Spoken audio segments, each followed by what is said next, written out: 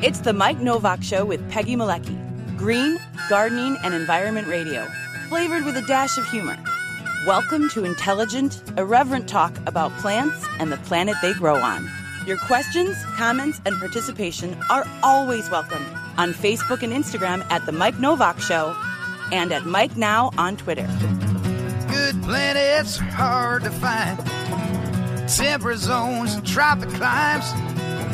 And true currents and thriving seas. Wind blowing through breathing trees. Strong ozone and safe sunshine. Well, good planets are hard to find. Good planets are in demand. Brought to you by Bartlett Tree Experts. Every tree needs a champion. Go to bartlett.com. Jet streams, perfect air. And here they are, Peggy Malecki and Mike Novak. Well, good planets are in demand. Right.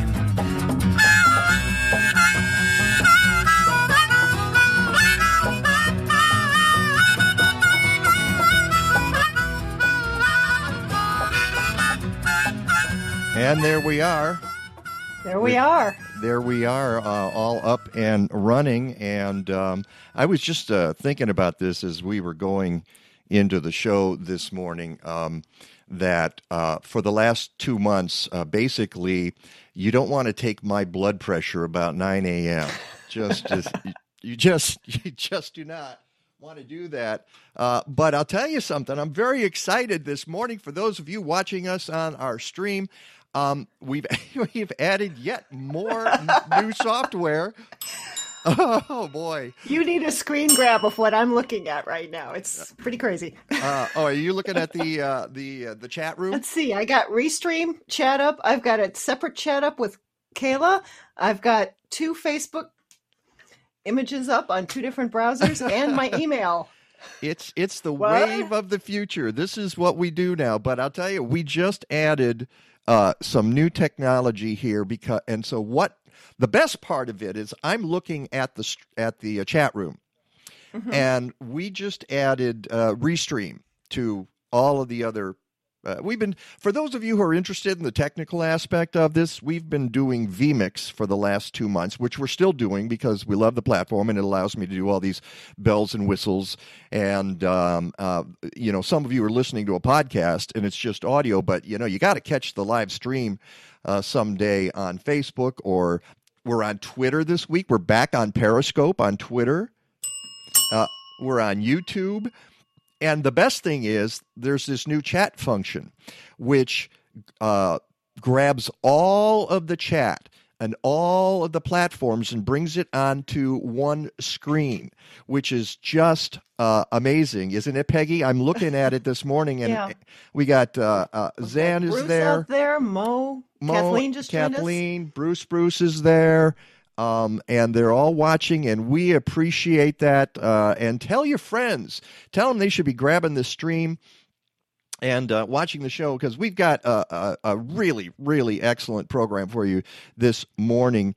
We have back on the show a good friend. In fact, why don't we just bring him up there in the low? Uh-oh. Caught him stretching. Sorry about that, dude. That is Allan Armitage, and he is, as I said, he's been on the show many times. He's renowned horticulturist, writer, speaker, researcher, written a ton of books. He's written 4,700 books. I don't know if you realize this, but the latest and revised. And revised books, and here we are. I'm holding up the latest here, and what I've been meaning to do, I'm going to put the bells out of the way so that I can just go and throw the book down. It's part of my morning exercise program. That's right. All right. It's like, but this is what you guys should be getting. Here's what you need to know. This is going to be the perfect holiday gift for just about anybody, including yourself. Herbaceous Perennial Plants, 4th edition. It clocks in at about 1,087 pages. That's with indices and everything else in there. And photos, beautiful photos. And it may be the only perennial book you ever need, although I could recommend a couple of others. But Allan, it is such a pleasure to have you on the show, and congratulations, because the last time you were here with us, which, believe it or not, was Easter Sunday of this year. Yeah, I know. I went back and I had to look at that and go, wait a second, really? We had him on Easter Sunday? I can't believe you did it on Easter Sunday, and you joined us. And at the time, the world was really a scary place. You know what? It's still a scary place. And right now, as we all know, because of the COVID-19 pandemic and the numbers just going up in a scary fashion, it is also scary as we go. But at that time, you didn't know, we didn't know whether the horticultural industry was going to survive the year. And as it turns out, it did in spades. People took up gardening. A couple of weeks ago, we had Chris Beatties from Grower Talks on the program. And I'm sure you know Chris. And he was saying that some indications are that the world, well, America gained some 16 to 20 million gardeners during the pandemic this year. So you were afraid that gardening, in fact, in your book, in the foreword, in the preface, you talk about, is gardening dying? Well, you didn't have to worry about that, Allan. Things have changed dramatically this year, haven't they? Well, good morning, Peggy and Mike and everybody else. I'm happy to be here, but you know, this is really interesting. I did say, I have asked many times, is gardening dying? But I also then add the fact that I don't believe it is. I never have believed it is. The fact that my daughters only took up garden when they had a place to garden is pretty common. And the fact that this whole COVID thing, you know, you say it was a scary place in Easter Sunday. It's scarier today. Yeah. And the whole COVID thing, if I can just, I write about a lot about this and how it affects horticulture and it affects us all. There's a couple of things that are pretty self-evident. One, here comes my beautiful wife. She's bringing me coffee. Yay. She gets a ding. Susan, get me a cup while you're at it. Could you please? Easy, light on the cream, though, right? Yeah, easy on the cream. On the COVID thing, as we all know, listen, we're all going to die of something. We might get hit by a car, we might die of old age if we're lucky, but what we're not going to die of, at least I'm certainly not, is I'm not going to die of stupid. And so, you know, I'm going to do what has to be done to keep ourselves zigging while that thing is zagging, because there's a whole lot of people that aren't zigging or zagging anymore. So that's the first thing. Let's just all be smart. Secondly, as far as gardening is concerned, I truly believe, and I've written this a number of times, and perhaps we've read it, that during COVID, all these things that are happening, I have without a doubt, my shoulders are straight, my head is up. We are essential. It's no doubt in my mind that we have proven to be essential, not because my two daughters, by the way, are both in hospitals, both in COVID wards and all that crap. They are really essential. But we are essential in a different way. We are therapeutic. You know, the reason that people garden, this whole 16 million or whatever, because they all of a sudden discovered that, hey, they could put a seed in the ground or a bulb in the ground or a sapling, and they have something to look forward to. That is the one thing that COVID has taken away from many of us, is something to look forward to. And boy, is that not what gardening is. That is who we are. That is what we do. And oh my goodness, it's fantastic. And I'm sorry. Yes, I know. I brought you up there, and that didn't exactly go the way as planned. So, you know why? Because I meant to do it a different way. So I'll bring you back and bring us back into the screens. And Allan's going to open the door back there, and.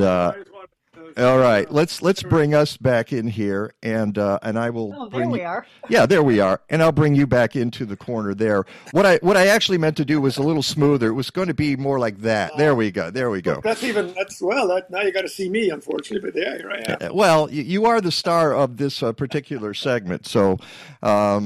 But, you know, it's interesting. You mentioned that both of your daughters work in COVID wards. That has to have given you a real appreciation of the kind of work that those people are doing. when that first hit, and we're in North Georgia. Well, one daughter's in Augusta, where the Masters is taking place right now, and the other daughter is in Macon, Georgia.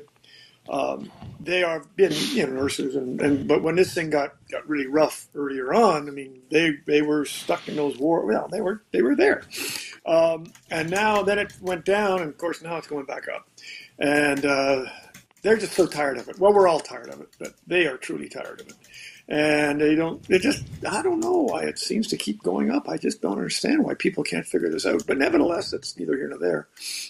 So they are. So it's been a scary time for everybody. And we do the best we can. Yeah, absolutely. The COVID thing has certainly shown that people like to do what we do. And they've always liked to do what we do. And now they're just sort of coming out of the woodwork because maybe that's all they have to do. But it's been a good year for horticulture, quite truthfully. It has been, and I can't believe that back in April and May we were having discussions about whether horticulture, gardening, this industry was essential. I can't believe we were having places in Michigan closed down. There were places in Illinois that some were able to open. We had a fellow on this show about that time who was an independent garden center operator who was not allowed to open, but he said, but the box stores are open and they're letting people, and it seemed, in hindsight, it seems crazy. But at the time, that's how confusing everything was. Well, it was confusing, and I was with you, and, New Jersey was open and Pennsylvania was closed, and it made not a whole lot of sense to keep people away from being outside and doing those kind of things that really got them through this thing. But no, it was absolutely a good question at the time. But as you said, people always do surprises, usually in a positive way, and so here we are. Yeah, here we are, and at the time, I remember you telling me, well, the book's going to come out any day now, any day. And that was a kind of a trip for you as well, because a lot of things the pandemic was holding it up, and I imagine other things. And, just getting one of these with 1,000 pages, there's a lot to do. So the book is out and it's fantastic. And I'm just going to keep telling people that they need to pick up a copy of this book. And if you go, and I've got the link on my blog, go to mikenovak.net, MikeNowak.net. And if you click on the link to Allan's page and you type in the code Mike, M-I-K-E, this comes with no shipping charge at all. And since it weighs about 4 tons, that's going to save you a lot of money. As Peggy was showing, it's great for it's great for muscular control. You really can work out with that book if you don't want to read it. It's great for dropping on those little critters that are in your garden. Just any chipmunk you can hit, feel free. It's good for pressing leaves. Really, it's a good book. It's good bookend. But anyway, it's the 4th edition of this book. Believe it or not, Mike and Peggy, I started this thing over 30 years ago, and so things have definitely changed. And particularly in this edition, what I've been able to do in this edition, the 3rd edition, it was 12 years old. Believe it or not, I can't believe it. But so I did this one, and I've added a lot of course, cultivars and genera, and species, and all those plant things for sure.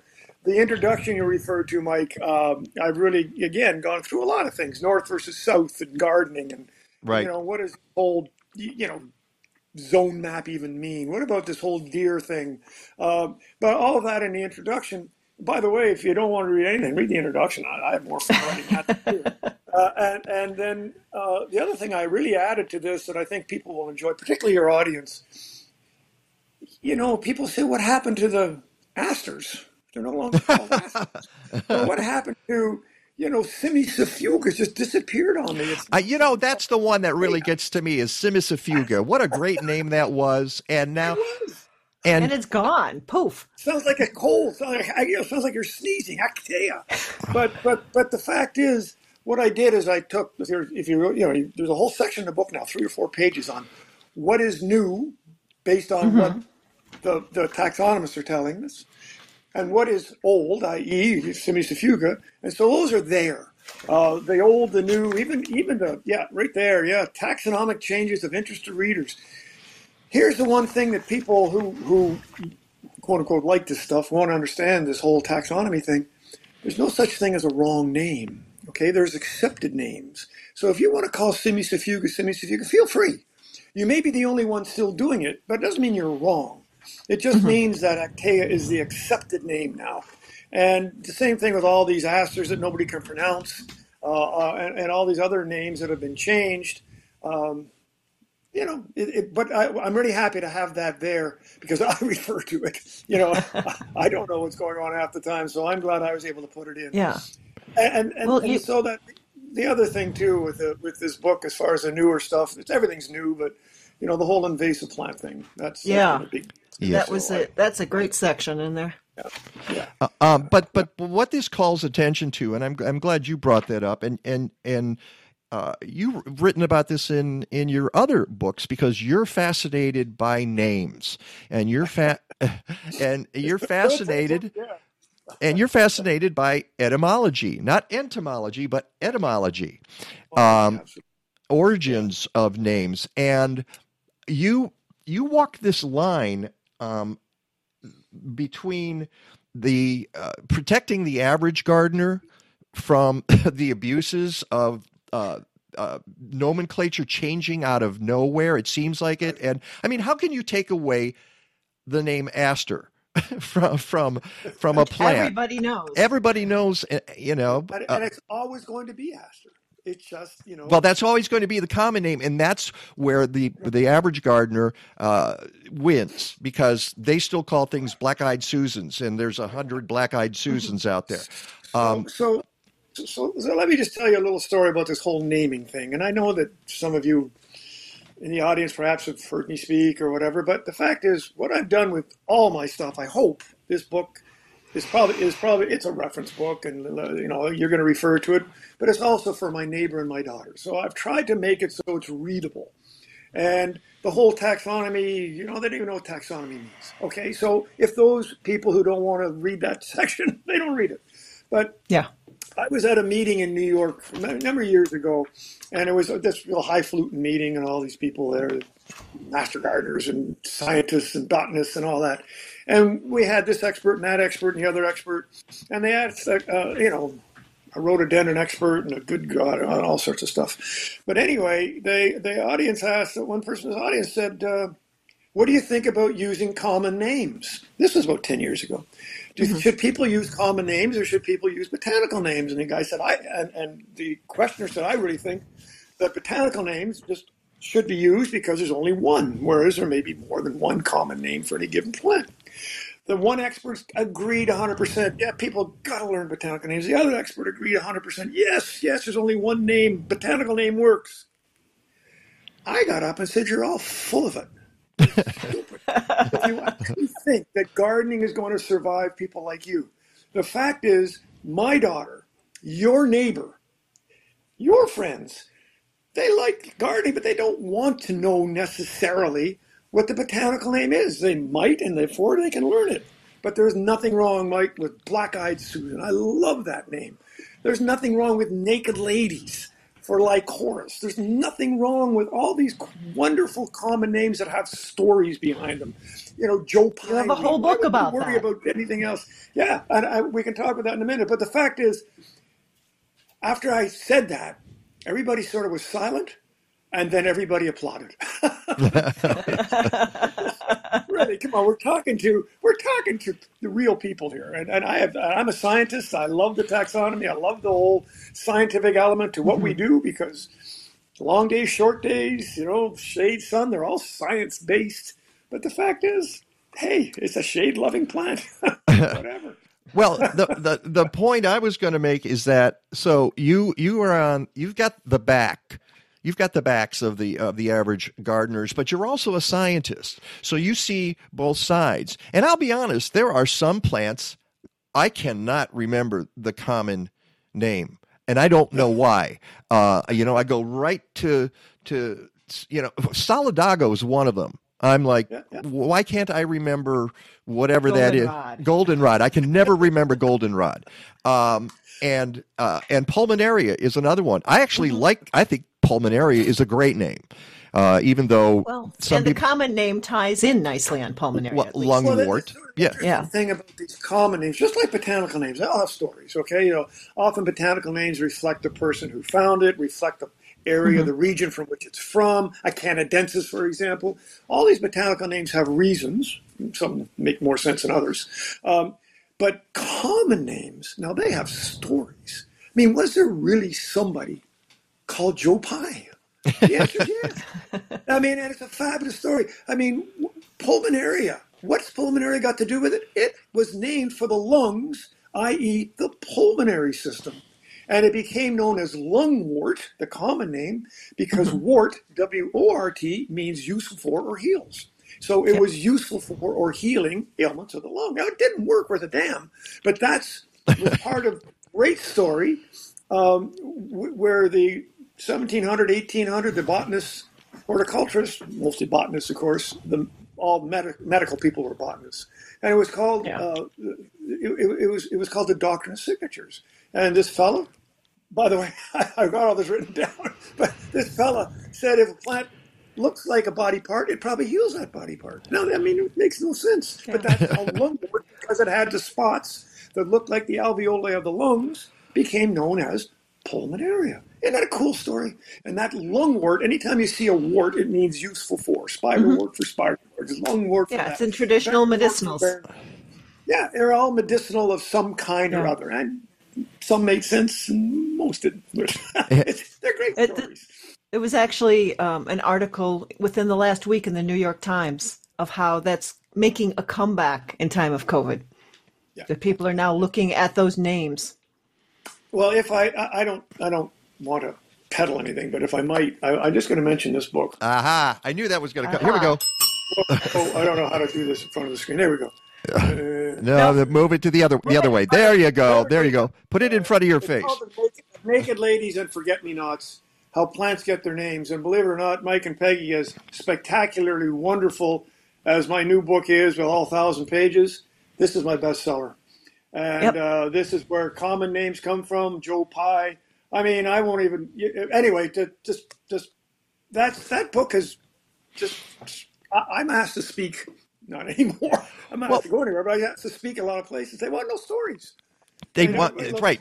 People want stories. There's, what I found is about gardening and gardening shows. Now, I don't know if you ever had a regular radio show or anything like that. There's two things that people want. They want stories, but they also, back in the day, like 23 years ago, when I started doing this on the radio with Kathy O'Malley at WGN Radio, we thought we were going to turn on the mic and just have a conversation with people, sit around and we're going to have a cup of coffee and we'll talk about our plants and they'll have tips for us. And nope, that's not the way it works.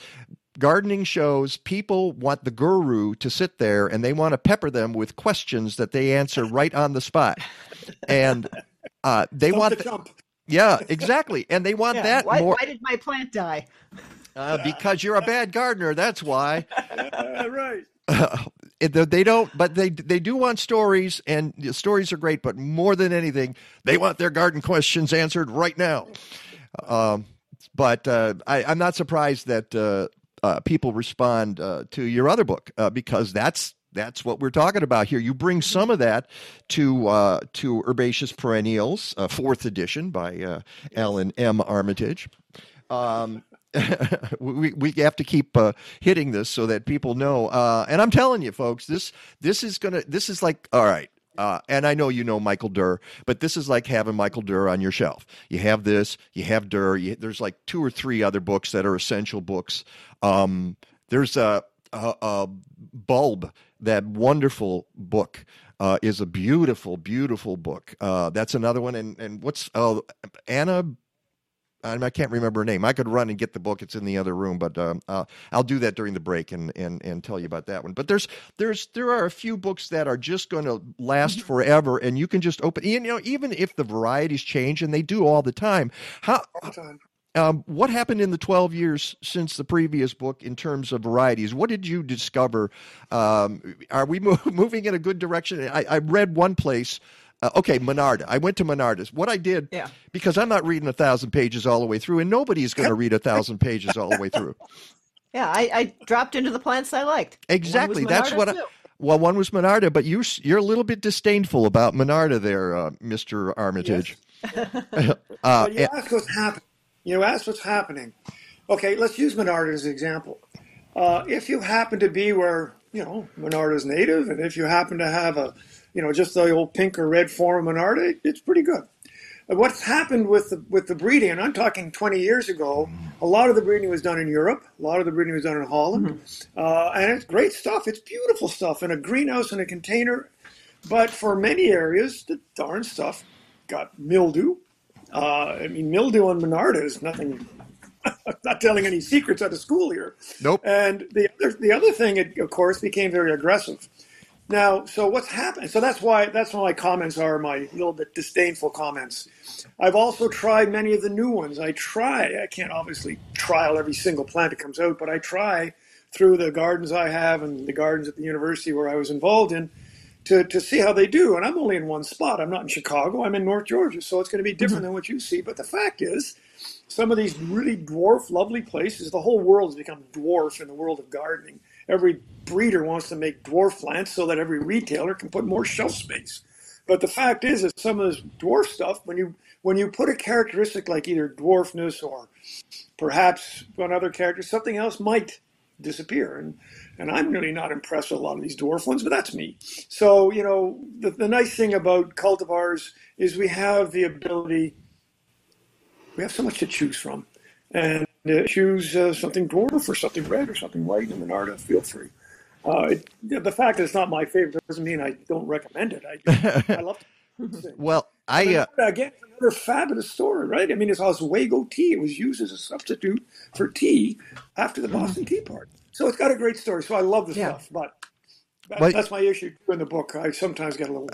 No, and that's the it's the point though. You have your opinions and they spill out throughout the book, but those you back them up with facts and with observations and anecdotal material from other folks. You go for the science, and then you say, this is a plant that maybe you don't want, or it's going to have this problem. I read that about Monarda, and I said, yeah, it gets powdery mildew. So I have a soft spot in my heart for Monarda because my mom grew it and my grandmother grew it. And they called it firecrackers. Firecrackers. All right, I'll add that to my to the app thing. That's really cool. Yeah. But a lot of plants say, "What's the future?" Well, breeding is never going to stop. The breeders, it's like, they're like alcoholics. They just can't stop themselves, and so they're going to be breeding something for better or for worse. And so we're going to get another 30 euchres next year, probably another 30 echinaceas next year. Are they all going to be better than what's out there? Heck no. So you try to just find be those new. that really work. Yeah, but they're going to be new. But I really do try my very best to recommend. Anyhow, and again, this is just some of the stuff I do. I have a YouTube channel. You can see all the stuff I like. In the book, there are ones I say I like better than others, but it doesn't mean the other ones aren't any good. It just means that it's impossible to trial everything. All right. And as we're talking about Mike, it's all about marketing. It is. And speaking of marketing, we need to take a short break. As you can see, the program now is allowed to breathe a little bit. These conversations go a lot longer than they did in the past. So we're going to return and do another half hour with Allan Armitage. If you've got questions, Peggy's monitoring the chat room. So pepper Dr. Armitage with your perennial plant questions and comments. You can go to Facebook. You can go to Twitter. You can go to YouTube. It's all going to the same page, which is so cool. All right. And we will be right back with Dr. Armitage after this. The folks at Blazing Star know that good soil biology means good soil. That's why they sell products from trusted industry leader Tineo that contain more than 30 species of beneficial bacteria and fungi chosen for their critical roles in soil and plant health. In other words, whether you're a farmer or a backyard gardener, they help you grow the life in your soil so your soil can grow your plants. Go to blazing-star.com and check out their BioGarden line for home gardeners. You can reduce your household garbage 30% by the simple act of composting. But I live in a condo or an apartment, you say. Well, if you're in the Chicago area, contact Collective Resource Compost. They give you a fresh 5-gallon bucket or a 32-gallon neighbor tote if you're working with your community. You fill it with food scraps, they swap it out on a regular schedule, and voila! You're returning organic matter back to the soil instead of creating harmful methane in a landfill. Go to collectiveresource.us. They make composting easy. There's a new urgency for people to grow their own food, and thanks to Happy Leaf LED grow lights, your seedlings will be healthier with a better germination rate and faster growth. You'll get lower operating costs and higher yields. That's because the wavelengths are tuned to your plant's needs. They have a 50,000 plus hour minimum lifespan, and they're made in America. Go to MikeNovak.net for the code to save 5% on your purchase, and go to HappyLeafLED.com to get more information. Happy Leaf, it's about the light. Mike Novak, Mike Novak, Mike Novak, Sunday mornings, Peggy Malecki. All together now. Mike Novak, Mike Novak, Mike Novak, Sunday mornings with Peggy Malecki. Cha-cha-cha. Welcome. Thank you, Mr. Moskovich. Yeah, that's our friend. I'll get my guitar out back there. We'll have a really good if you can, that's fine with me. We're talking to Dr. Allan Armitage. You know, and I'm going to do that one, Peggy, before we get back to Dr. Armitage, because what happens is if I'm reading it the next time and trying to deal with Rick at the same time, that gets a little nutty. And we do have a request from folks, Dr. Armitage. Can you please move much closer to your microphone? Everyone's saying they can't hear you. Yeah, I don't know if you can turn up your level at all there. While I'm reading this, perhaps you can take a look at your volume and see if there is look at your audio output setting. Actually, audio in. So, by the way, the is that it? If that's it, it is what it is then. So, folks, we'll be right back with Dr. Armitage. The second session of Forefront Ideas in Food and Farming is happening today, but the problem is, unless you're registered, you won't be able to participate. Now, I'm not saying that to be mean. We're saying that so that you'll be prepared for the next workshop on December 13th, which is Regenerative Agriculture, Details of a Profitable Journey. Nationally recognized North Dakota farmer, and boy, they're having a lot of COVID issues right now. Farmer and rancher Gabe Brown stands at the forefront, speaking of forefront, of the regenerative agriculture movement.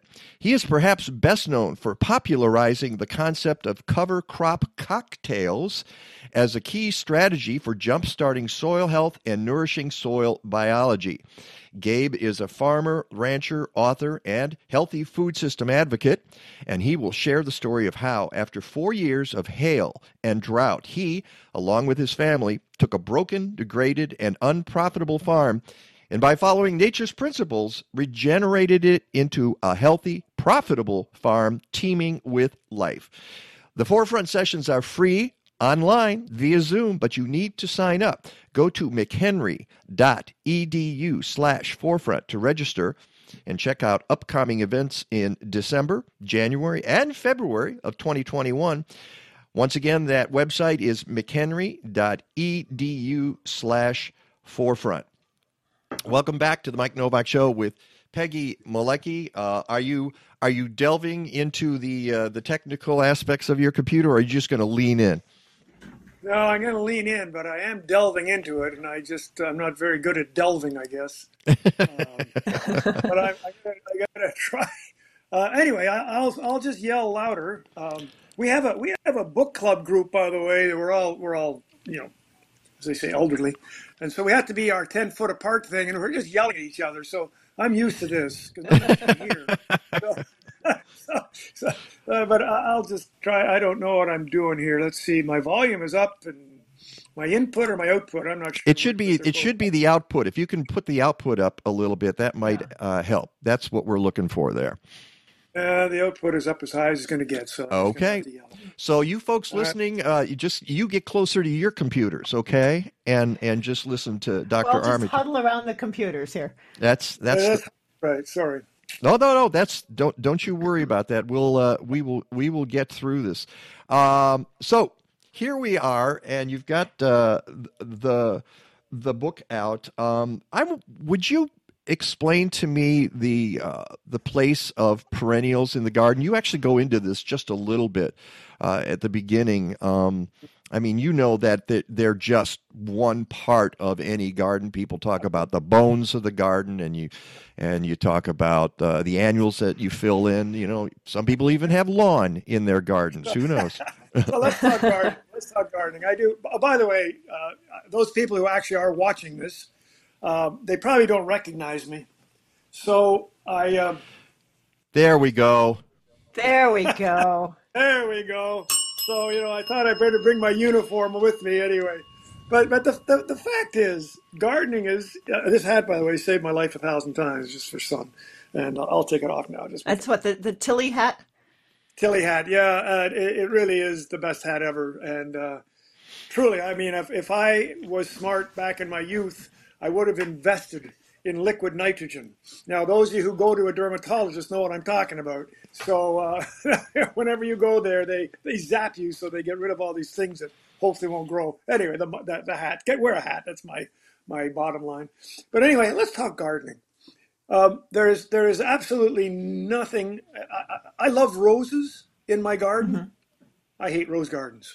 Okay, I don't want to see a rose garden because I find them after the first 3 sniffs and the first beautiful colors, it's kind of boring, just roses. But roses in the garden, now that's another thing. So perennials in the garden are, to me, I love them. I like trying them. I like doing all of those things. They're kind of essential. But so are my annuals, so are my trees, and so are my shrubs, and my ferns, and my bulbs, and everything else that's in my garden. If you come to my garden, you're all invited to beautiful Athens, Georgia, by the way. Just don't come all at once. But if you come to my garden, I got a ton of things. I put one thing on top of the other because that's my weed control system. Don't let anything grow.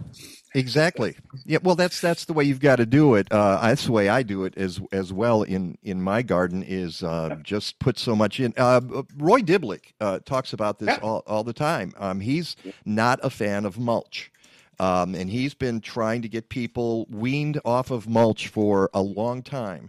And he says the way you do it is put all your plants close together. And in the old days, we were told that was bad because the air circulation wouldn't be good. So what changed there, Dr. Armitage? Well, I'll tell you what's changed. People are going to use mulch. No, that's fine. Mm-hmm. But the fact is that I think what has changed, I don't know if anything's changed, Mike. I think certain people like yourself, like me, perhaps Peg, like Roy, I love to have things in layers. I put ground covers everywhere, and then I plant in the ground cover. Mm-hmm. And then I plant a clematis above the ground cover to go into a tree. So I think that in my garden, and in fact in many people's gardens, there are so many plants to try. Yeah. If you put everything 3 feet apart, you're going to have 5 plants. You put them on top of each other. And again, I say it in all due respect, some of them aren't going to make it, but there we go. Darwinism right there. But I'm not sure the whole air circulation is still important. For instance, if I grow phlox, now there's some fabulous phlox out there that don't get mildew anymore at all. They're spectacular, but some of the old ones perhaps do. I do try to thin those out a little bit. I do try to get a little bit more air circulation around those things, but I still got a clematis growing through it. So and a lot of us are going to have phlox that have been in the garden for years, and you're not going to rip it out. So you're not. So you do the best you can. IPM, all those things that we're talking about. I don't know anybody who sprays anything anymore, at least who are gardeners. There's a big difference between having a garden and having a landscape. And so if you are a gardener and you get your fingernails dirty, you're not going to be spraying a lot of stuff. You're not. You're going to be working with your garden.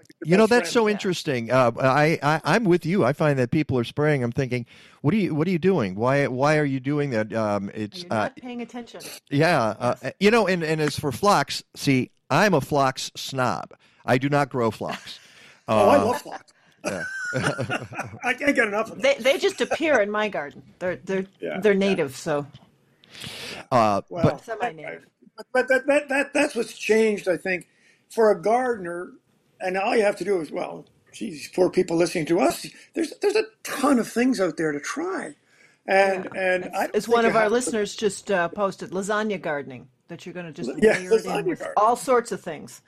Well, again, and that's a preference. I know lots of people have very, very calm and spacious, interesting gardens, but mine is kind of wild. But my wife Susan, she would much rather have a vista. Me, I want stuff on your face. So when we come to an agreement. Well, and one of the things that you admit is that you're not much of a designer. You're just interested in growing plants. And I have told people that over the years. For those people, and there are some people who have a wonderful eye for that. I'm not. I don't think I'm that guy. But the goal, I think, is just have healthy plants. And if you have healthy plants, you're going to be very happy as a gardener. And then you get to do a lot of different things. And you might come up with a beautiful design, or you might not. But if your plants are healthy, you're doing a good job. Yeah. Yeah, I really respect good design, and it's sort of I can't define it, but I know it when I see it, kind of thing. But for me, I'm not designing anybody else's garden. If they ask me for help, I say, here's some great plants. And just like you, Mike, if they're healthy, then the color will be damned. I mean, if they're healthy, they work well. To me, it's great. And you after a while, to me, a design evolves. You put all the stuff in, you know what you're doing, and say, oh, maybe I'd like something back there, something up here. As soon as you get to know a bit more, and that's what gardening is. Gardening is an evolution. Your garden's never finished. You don't have to be crazy like we are to enjoy a garden. But oh boy, it's just fun to put something in and see what happens. So I'm all for design. I just can't do it. I like your comment in the book about you're the guy with the pot and the spade walking around trying to figure out where to put the plant. Absolutely. It takes me like 3 days to put a plant in because I keep saying, no, that's not going to work. No, that's not going to work. But it's all about trying to get the proper environment. And as well, you mentioned lasagna gardening. That's also a term for, layering your soil, just making good soil. Get good soil. Then, things fall into place after a while. We had a question. Somebody wanted, what was that website again? And I realized I hadn't even given out the website. So you can go to allanarmitage.net, and that's ALLAN, Armitage, ARMITAGE.net, if you want to bypass my website, but I've got that link. No, you don't want to bypass Mike. Don't bypass Mike. Just go. In fact, because of Mike and Peggy, that's why I put this free postage on. For the people who can bear us, you deserve a bonus. And so if you go on the website, and by the way, that Mike thing goes for any book, including a new book that we were talking about, the Naked Lady book. Great. Any book at all, we'll give you free postage. So if you want to do 2 books or 5 books, I don't care. This is because these guys actually asked me to come on this thing. I said, okay. And there I'm going to hold it up again. I mean, you are going to make your friends happy. You're going to make yourself happy if you get a copy of this book. And I know I'm hawking it mercilessly, but it is that good. It's something that someday the power's going to be out and you can't get on the internet, and you're going to pick up the book and look something up. Start reading. So you can, again, allanarmitage.net or go to mikenovak.net where I've got the links there. And again, you get free postage if you purchase any of Dr. Armitage's books. Peggy? Yep. I was going to ask, what surprises did you find as you were revising the book? Were there some things that you just didn't expect? Well, when you asked about what's new and what's different and varieties, cultivars, nothing goes away. I was going to try and get rid of half these cultivars. I mean, I got cultivars back for the first edition. Yarrow, there must be 50 different cultivars. I figure, who can buy this? You can find anything on the internet, it turns out. So, wow. That while everything has changed, nothing has changed in some respects. Although those that are marketed are the ones you're going to see at your garden center and the ones you're going to see, when you first go online. What else has changed for sure? Again, these things like this whole invasive thing has changed. we still have the same concerns we had 30 years ago with insects, disease, and deer, and this and the other thing, but they've all gotten a little bit more upfront. We think we know what we're doing. IPM has really changed a lot of people's outlook on what they do, and that's I think that's a good thing. Integrated pest management is what the IPM, integrated pest management. In other words, use your eyeballs first. Don't get the sprayer out. Well, it's interesting. When I started in this business about 23 years ago, IPM was cutting edge. You were still trying to explain to people what IPM, as you say, integrated pest management, and one of the best ways I've heard it described is you start with the least toxic method of dealing with pests and diseases, and then you work your way to the most toxic, and the goal is that you never get to the most toxic method. It's amazing. I tell my friends, I do what I call common sense gardening, and people come here or whatever. I say the common sense thing about this whole pest thing, or disease for that matters, first thing, look at the darn plant. See if there's anything there. Your first line of defense is your eyeball. Your second line of defense is take your hose and knock these darn things off if it's an insect, and just do something simple like that. The last thing you want to do is, put all these chemicals on that are going to kill everything that's good as well as everything that's bad. So we use it at the very end. But like you say, least toxic is my eyeball. Mm-hmm. Most toxic is my 7 dust, and that's about as toxic as I'm ever going to get. So, and again, if I might, Mike and Peggy, one of the things you said, pick up the book and read it. That's great. But the other thing I've done, and it's on the web site if you want, is I've developed an app for everybody to put in their back pocket. Mm-hmm. So you have horticulture in your back pocket, and on the app, I've got things like IPM. What does it mean? What do you do? As well as every darn plant known to man. So it's there for you. There you go. Thank you, Peggy. But it even says at the top, everything. Everything. It costs you $4.99. But think of that if you go to McDonald's and what happens to that $4.99. and I update it all the time. But anyway, I'm just saying I'm in your back pocket if you want me to be, and it's a nice thing to do, and you can easily get that on it. But I will say some. Oh yeah, we got some great comments. We've got some questions and comments here too. All right. I'll just say something, and then Peggy, why don't you get to some of those questions and comments? Sure. Apps.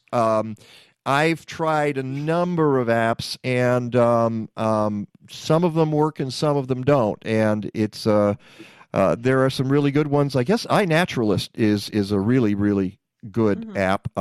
In fact, we were hoping to have Jeff Screntny on the show, who's trying to add 2,500 plants and animals to iNaturalist in 1 year. So I don't know if he's going to do that. Yeah. But so thank goodness you have your app out there too, Dr. Armitage. So Peggy, what are you seeing online here? Well, I will start with the newest coming from Audrey, who is she and her husband run a meadery.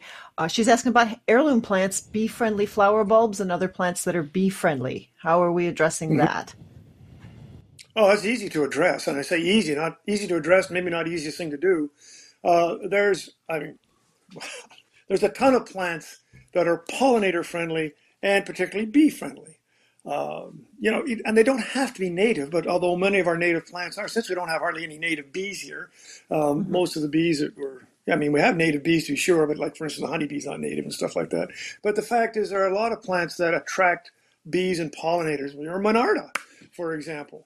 Here. So there's our heirloom plants. But even an introduced plant like, I don't know if you know Biden's, but it's a little annual.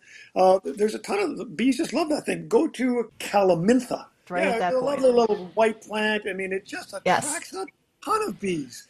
And it's an easy plant to grow. I think it was the perennial plant of the year last year or 2 years ago. Yeah. And so everybody has it. So to answer your question, bees, and people are sort of afraid of bees, but the fact is the bee is a lot more interested in the flower than they are in you.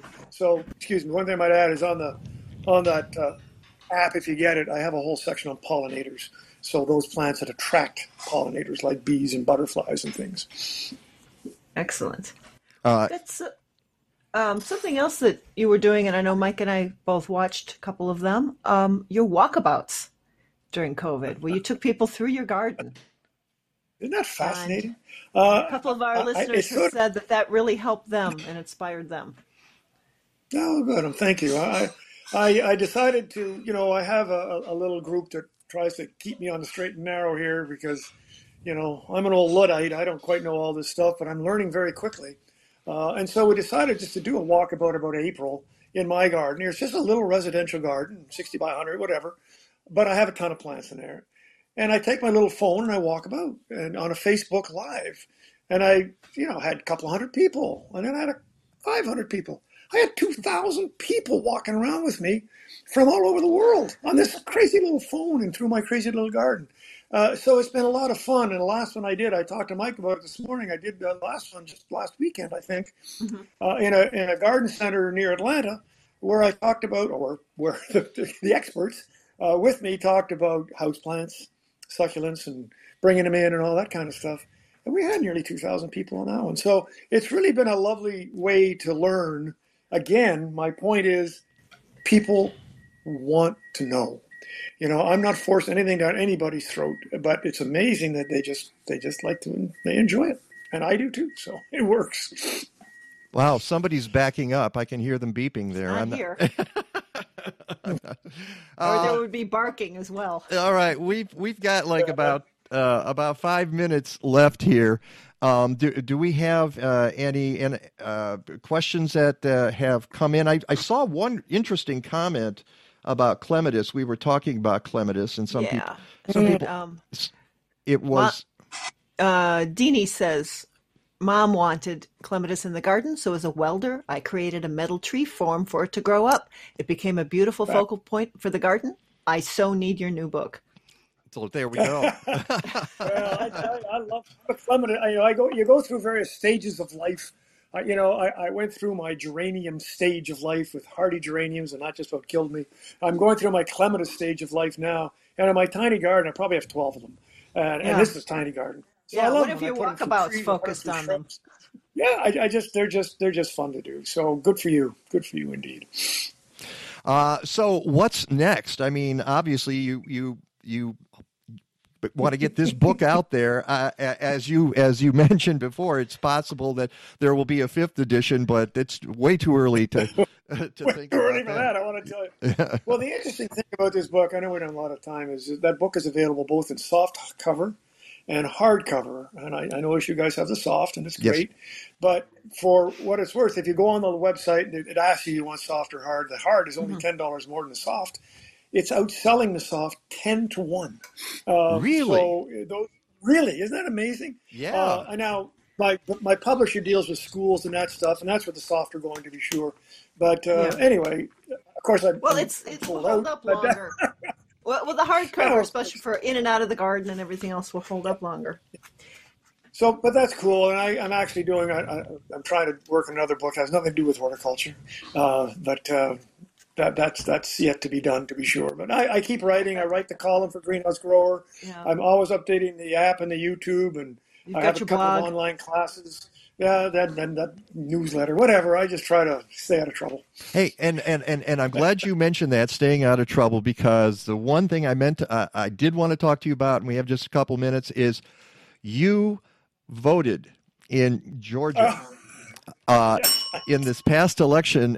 Congratulations. And people are going to say, well, yeah, what, everybody votes. Well, what's your particular story there, Allan? It's again, I guess I just turned into a storyteller, but we're Canadian. Okay, we came from Canada. Hey, and we've been in Georgia for a long time, and we were on green cards for a long time, and we could do everything you do, including paying taxes, etc., except we were not able to vote.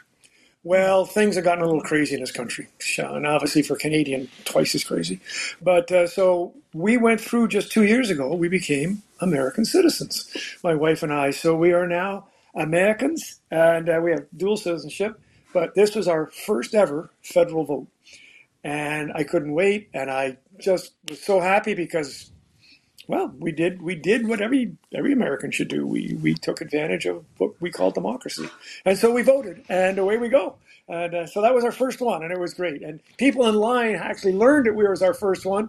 Didn't matter, they're Democrat, Republican, whatever, they all shook our hands, or at least, well, They elbow Don't bump. take anything, but Yeah. did our elbow, and it was nice, and we feel very, very comfortable here. And here you are in the state that was the focal point of the elections as well. I mean, what a bonus that was.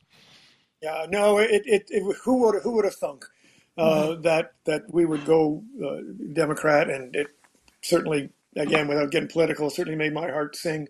And we have, and Georgia being a swing state, who knew? But we also have 2 Senate races coming up that are extraordinarily important. So, yeah, we're right in the middle of it, and I'm happy to be. Here's what you do. You say for every vote for the blue candidate, you'll give them a copy of this book, right? They all need it. I would love to, believe me. I don't think you can do that. Actually, that's called bribe. So we're not going to do that. Bribe. Yeah, and also called going broke. But yeah, you would absolutely go broke. Dr. Allan Armitage, thank you so much. What a pleasure to have you on again. Pick up a copy of Herbaceous Perennial Plants, 4th edition. You can go to allanarmitage.net. It's ALLAN, just so you spell it correctly. And if you're a little worried about that, go to MikeNovak.net, and all the links are there. And I guess we're going to have to check in very soon and see how everything's going. Please do. Let's do this again. I love it. And thank you, everybody, for listening and watching. And this is great. Thank you, Peggy and Mike. You're doing a fabulous service for everybody. Well, thank you, Allan, and so are you. It's the Mike Novak Show with Peggy Malecki. We're going to take a short break, and we'll be back to talk birding.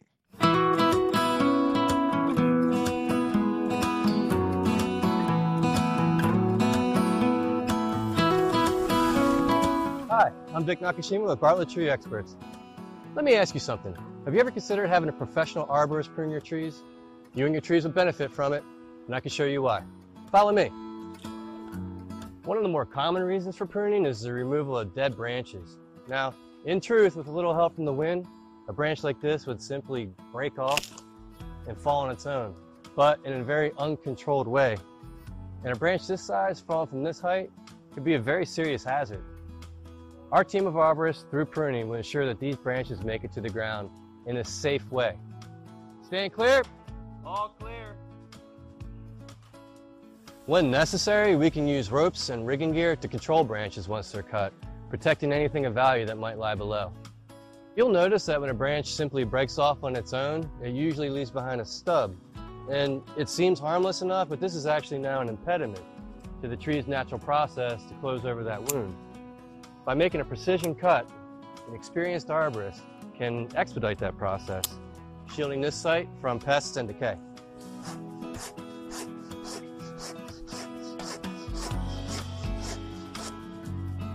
When these lateral branches grow too long, they can actually become too heavy and break.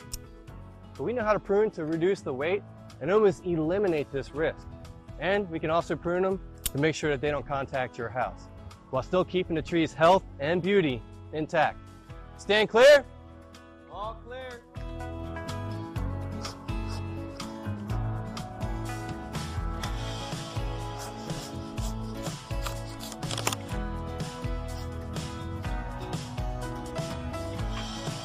Worried about your tree blowing over in the wind? We can selectively remove live branches so that strong winds will pass through your tree's canopy more easily. You know, hazard reduction is important, but pruning can also provide harmony to your landscape. These lower branches are blocking the sun and shading out this garden, and the lawn is suffering as well. By pruning these branches, we can raise the crown and achieve the goal of sunlight. It may surprise you to know that Bartlett Tree Experts also specializes in the pruning of ornamentals. There's a lot to consider when you're pruning a tree like this, and we do it every day. So, whether it's fruit trees, shrubs, young trees, or mature, Bartlett Tree Experts can provide all your pruning needs. Welcome to the Mike Novak Show with Peggy Malecki. Green, gardening, and environment radio with just a soupçon of humor. Or is that a dash? Brought to you by Bartlett Tree Experts. Every tree needs a champion. Go to bartlett.com. Here they are again, Peggy Malecki and Mike Novak. All I need is good food to eat and make me healthy, wealthy, wide awake. Lettuce, tomatoes, root bacon. What about those sweet potatoes? All I need is good food to eat. All I need is good food to eat. All I need is good tools to make me music, porches, lawn serene. Give me all. And here we are back on the show. Welcome back to the Mike Novak Show with Peggy Malecki. And look at this, and everybody's here, ready to go with the next segment because Peggy and I got an email the other day from our buddy who's in the lower left corner of your screen. And if you're just listening on the audio, well, he's going to say hello, and his name is Bob Dolgan with Turnstone Strategies, LLC. Bob, how are you?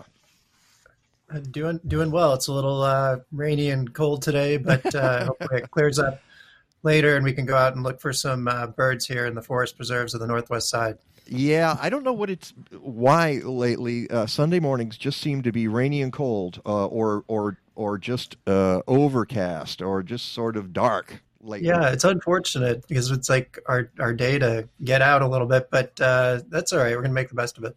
On his right there is Stephanie Beilke. She's Conservation Science Manager at Audubon Great Lakes. Good morning, Stephanie. Good morning. Thank you for having me. Oh, it's great to have you both on the show. I mentioned that Bob sent an email the other day, and it was about, we just talked with Dr. Allan Armitage very, very briefly about the election, and he got to be part of it in Georgia for the very first time as a U.S. citizen. And then, Bob, you sent this thing about what's that's going to mean for birds. And if you're like me and you're like Peggy and like you, Bob, obviously, and Stephanie, we all get bombarded with environmental newsletters and emails. Fills our inboxes, yes. Yeah, the inboxes are full, and Peggy will attest to this, as I will, that a lot of the news is not good. That we're, especially when it comes to birds, there are all kinds of threats to birds right now. We know the populations are dwindling, but unfortunately, even the protections for birds are under siege, and that's not a good thing. So, Bob, what made you write your article about how things might change come January 20th? Sure. So I was curious to see, actually, in the Biden administration platform, or the Biden campaign platform, I should say, at that time, is there anything about bird conservation? And there was a whole lot about climate change, which is great. And it looks like, the president-elect will re-enter the Paris Climate Accords. But one thing I did find and I was trying to tie it to our local birds, because I think we are bombarded with so much information about all the threats that have taken place over the past 4 years. I mean, any number of, legislative or administrative, concerns, from the Migratory Bird Treaty Act to the Endangered Species Act. And so I thought I'd look, specifically what would a Biden administration actually do? And one of the planks in the platform had to do with the Clean Water Act, and that is increased enforcement of polluters or against polluters and holding them accountable. And so I went back and looked at an unfortunate incident that had happened here at Burns Harbor, Indiana, in 2019, where there was a spill of cyanide, actually, that killed about 3,000 fish. And so if, there's been litigation related to that, and there's been a sort of what I would describe as, from what I can tell and from what I heard from the Environmental Law and Policy Center, a sort of low level of enforcement. And so what about birds in this context and local birds? So I looked up to see, and I knew that a purple sandpiper, which is a pretty unusual bird that comes down from the Arctic and comes over here to the Great Lakes only occasionally, had been seen there in 2019 as well. And so I kind of tied the piece back to the purple sandpiper and other shorebirds that are going to forage in that same water where that spill occurred. So let's hope that with a new administration, there's more enforcement against polluters. Yeah. Well, one of the things that you tied to real quick was the Environmental Law and Policy Center's report that focused in on Region 5 of EPA, talking about how both shrinking funds and shrinking staffing levels has, in the last 4 years, has really driven this. Yeah, and it I think it can be hard to kind of grasp exactly how that plays out. And so I took a look at the ELPC report, and the way it plays out is that's absolutely correct. There's decreased staffing, there's decreased funding, and there's more lax sort of enforcement and regulation of industries that pollute. And I think it can be hard to kind of find, a really local example sometimes to sort of help personalize and localize the what that means. And so, there are probably many more examples, unfortunately. Not far from Burns Harbor, we have East Chicago, Indiana, where there's been really terrible impacts to the drinking water there, almost on the level of a Flint, Michigan.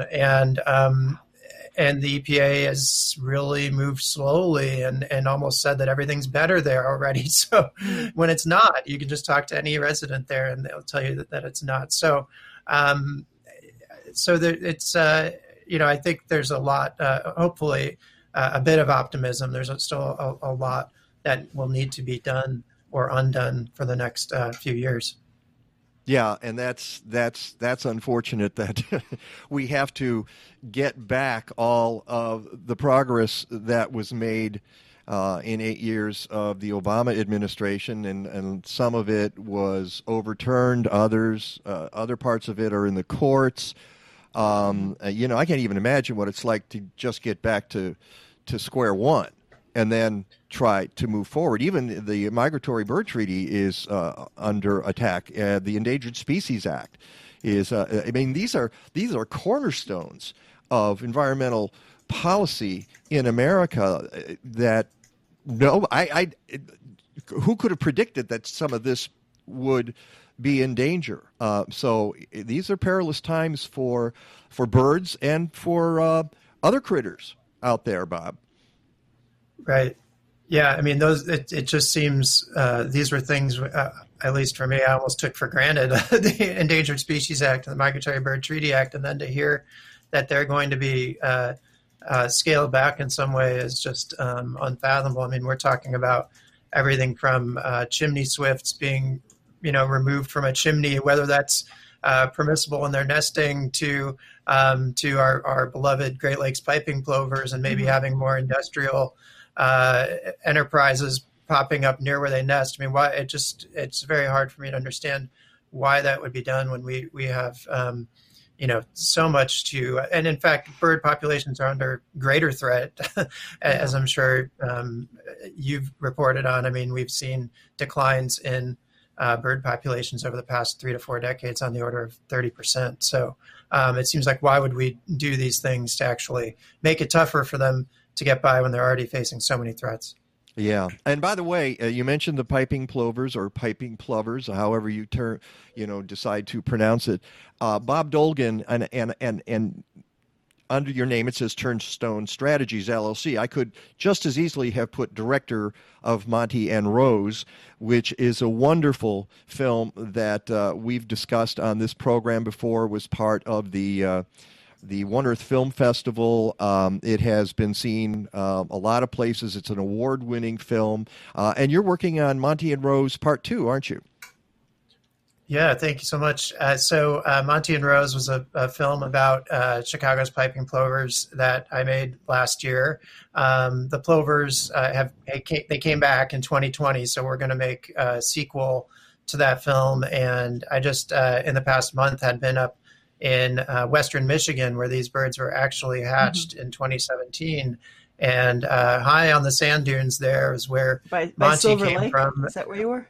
Silver Lake, yeah. Silver Lake State Park was where Monty was from, and Muskegon State Park, which is where Rose is from. And I think what I'm really excited about is, first of all, the video we got. Our videographer, Mitch, took incredible aerial footage and other shots up there in western Michigan. It's going to be such a contrast.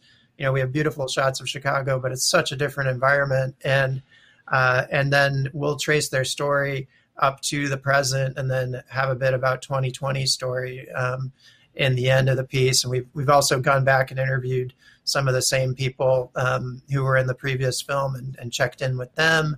So it's going to be, I'm really looking forward to, when it's done, being able to share that.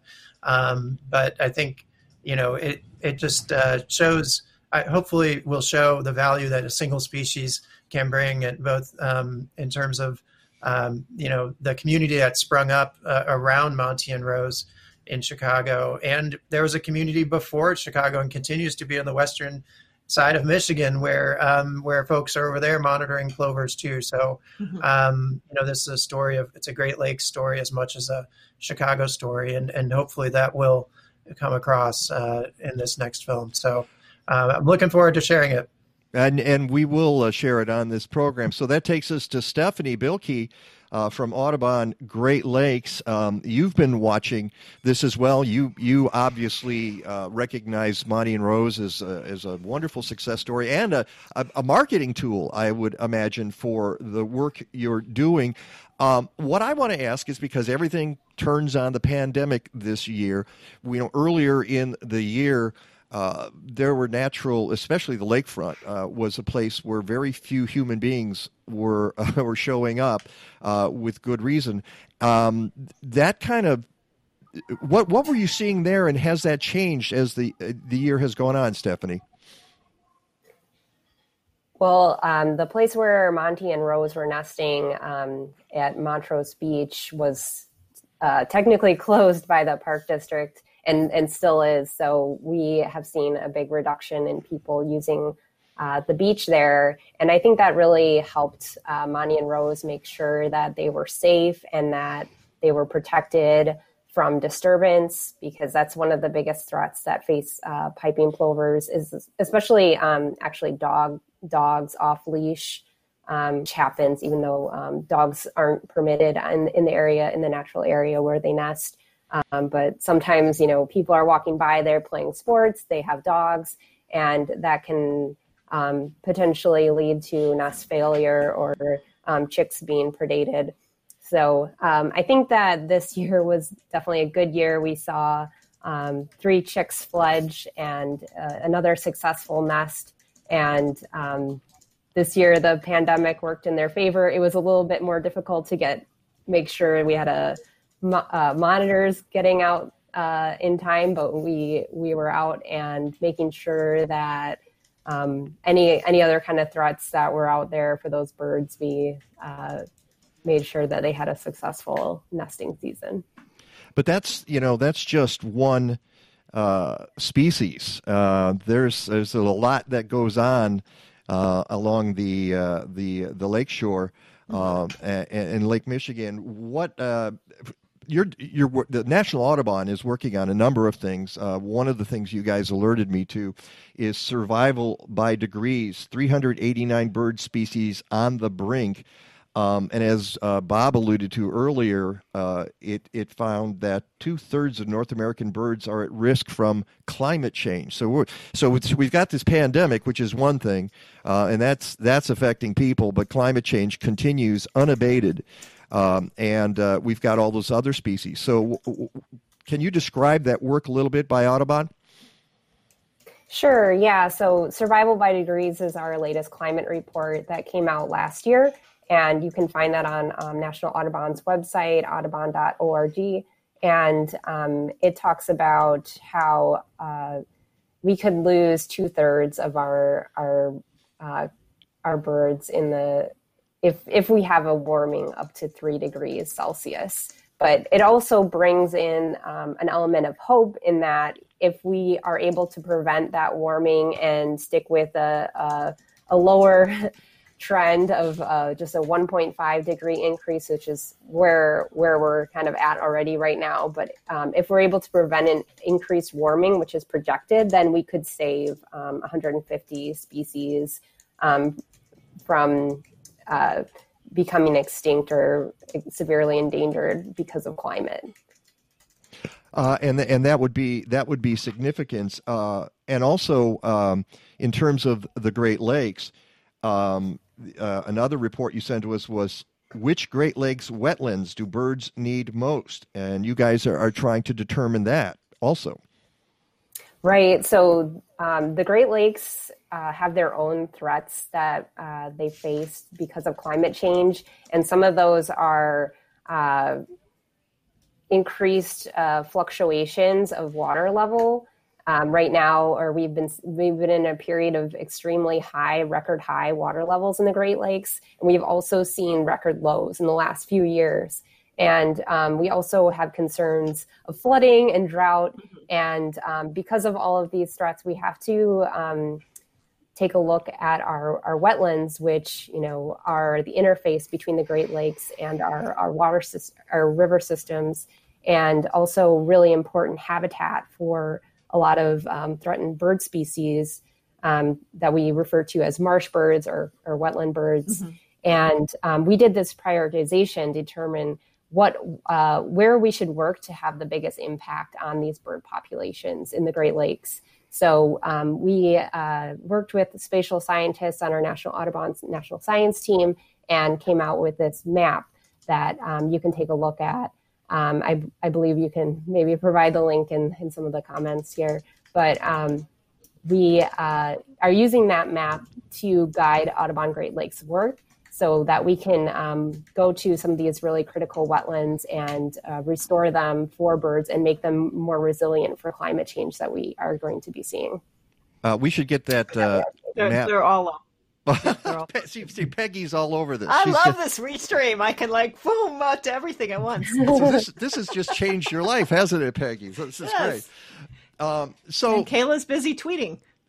Good for her. Great. And something else you guys are doing this week that I want to mention is that you're hosting a webinar Thursday, right? Is that it? I think. Yep, Thursday the 19th. Right. So that webinar is going to be focused on one of our wetlands here in the Chicago region, where we're kicking off one of our restoration projects that's going to be connecting Powderhorn Lake back to Wolf Lake. On the southeast side. Yep. Yeah. What does that mean, to connect Powderhorn Lake back to Wolf Lake? I mean, for the average person who's kind of shrugging and going, yeah, so what's that all about? Yeah, so probably not surprising, the Chicago area, a lot of our water bodies have been severely altered and changed, and we no longer have natural flow between water bodies that we would normally have that ensures the right kind of habitat type that birds need. And when you get, stagnant wetlands, you have an increase in invasive plant species, and they can kind of take over, and you don't have as much interface between open water and native wetland vegetation that is really important for birds, but also is an important mechanism for making sure that water is cleaned. So we get clean water for people and for birds, and better habitat for birds. And that kicks off again it's a webinar this Thursday, 6 p.m., November 19th. And I have the link at mikenovak.net, and maybe we can get that link out as well, Peggy. It's done. Yes. Okay, fine. It's like, just sit back and just, you know what? Okay, I'm just going to have some coffee here and sit back and see what happens. Can I say I registered for it too? Yes, you can. Because I did. Okay, there you go. And we hope more people register. That was yesterday, not today. Oh, okay. Well, you're really ahead of the game. So in the remaining minutes we have left, I'm kind of interested in both of you. You both approach birding from slightly different positions. Bob, you're the marketing guy and looking for strategies, and you're on the scientific end. Stephanie, I'm just kind of interested in where you feel as we come to the end of 2020. And Bob, you've already mentioned that the elections have consequences and it changes things. But what are your observations on the year, and how do you feel it has been as a birding year, Bob? Great question. So it's actually been a pretty interesting and good birding year in a lot of ways. I mean, we've seen a big increase in the number of people interested in birding because we're, stuck at home looking in our backyards a lot more. Yeah. And it's been a respite for people to get out. And I think park sort of visitorship has shown that in a lot of places. So it's actually been good. It's been, as Stephanie mentioned, for birds like Monty and Rose at a closed Montrose Beach, it was likely good that there weren't that many people out there for them this year. And they were able to kind of spread out on the beach, and they successfully fledged 3 chicks. So in that regard, it's been good. And then there's been some really interesting sightings in 2020 here in the Chicago area. There's what's called a winter finch eruption happening right now. No. Eruption, IRRUPT. The pine siskins along not with a eruption. Okay, that's different. Yeah. Yeah, the finches and the pine siskins. The pine siskins, the purple finches, the common redpolls are around, and many others, evening grosbeaks. So there's been a lot of good things about birding this year, and I think it's been a great outlet for people to take their minds off of things, and it's one thing that hasn't really changed all that much. It's kind of interesting, but still, I think there's a lot to do to educate the public about birds and all the treasures that we have right here, even in Chicago. Do you think that what's happened has long-range repercussions? Certainly, with Monty and Rose, you kind of caught a break this year. Last year was fraught because there was going to be the rock concert on the lake, and there were all, and there's the usual activity on the most populated beach in Chicago. And then this year the pandemic happened, and it allowed you, it seems to me, to sort of, to solidify the position of that Monty and Rose have, and get the science out and protect, create a protected area for those birds. Is that going to hold, do you think, Bob and Stephanie? Or do we have to worry once the pandemic is over that we're back to protecting those birds from dogs and volleyball players and joggers and everything else? Stephanie, maybe you would like to address that. Yeah, I mean, I agree with, or just on Bob's point that, the birds out there showing us that they can be really resilient by, even though they have so many threats against them, when you provide them the habitat that they need, they can thrive. And that's a really positive message that, I look to and keep reminding myself that even though we do have all these threats, that the birds want to survive, and we know what kind of tools we can use to help them. I was just going to ask you, the birds, the species that Bob mentioned a little earlier, the eruption, is that what it is, Bob? What is this? Is this an anomaly, or is it related to anything in particular, Stephanie? So there is some, every year there's a winter finch report that uses the data that we have on different masts of, which is like crops of pine cones and seeds up in the boreal forest. And if it's not such a good year for those crops, then those bird species that rely on those tend to move south and look for food elsewhere. And so this does happen periodically. And so we have some information that helps us understand what's going on there. But I also think with a lot of these birds coming here, it's a really important reminder that these birds rely on this habitat type, the boreal forest, which is one of the most threatened ecosystems for due to climate change, because it's going to have to keep pushing north with warming, and it's going to run out of space to go to. So a lot of these birds that we really get excited to see in the Chicago region, those are some of our most threatened species. Yeah, and Peggy knows that because she can look out her back door and just see all these species, and she knows what they are. I'm not that guy, so that She understands that a lot better than I do. So your work this year, Bob, what's obviously you're going to finish Monty and Rose 2. What else are you looking forward to doing? So I just started a weekly newsletter called This Week in Birding that will be available starting actually this Wednesday, which is the 1-year anniversary of Illinois Piping Plover Day. Hooray. So there you go. Yeah, all right, thanks. So This Week in Birding, the information is at twibchicago.com, TWIBchicago.com. And the idea is to provide people in their inboxes information about bird identification, bird conservation, and bird behavior on a weekly basis. So I'm really excited to get back to doing some writing. In the meantime, finishing up the Monty and Rose, the second Monty and Rose film, and also just celebrating Montrose Beach. I want to just put a plug in for the fact that there is an effort underway to expand the protected area at Montrose Beach right now that probably wouldn't have taken place if it hadn't been for Monty and Rose and the pandemic, frankly. So another bright spot. Well, I'm hoping that happens. And again, go to twibchicago.com for This Week in Birding. That's the new effort by Bob Dolgan.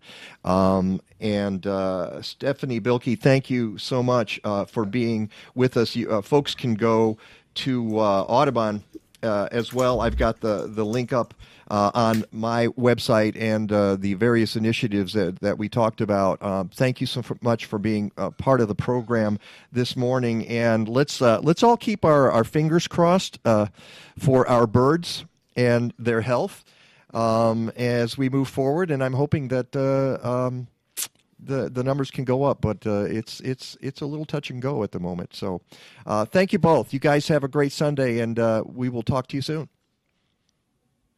Thank you so much. All right, thank you so much. All right, it's the Mike Novak Show with Peggy Malecki, meteorologist Rick DeMaio, coming up next.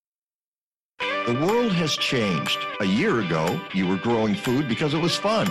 Now it's important. That's why you need Happy Leaf LED grow lights. Thanks to the best science, the wavelengths are tuned to your plant's needs. They're versatile, they're elegant, they have a 5-year warranty, and they're made in America. Peggy and I are huge fans. Go to MikeNovak.net for the code to save 5% on your purchase. Go to HappyLeafLED.com to get more information.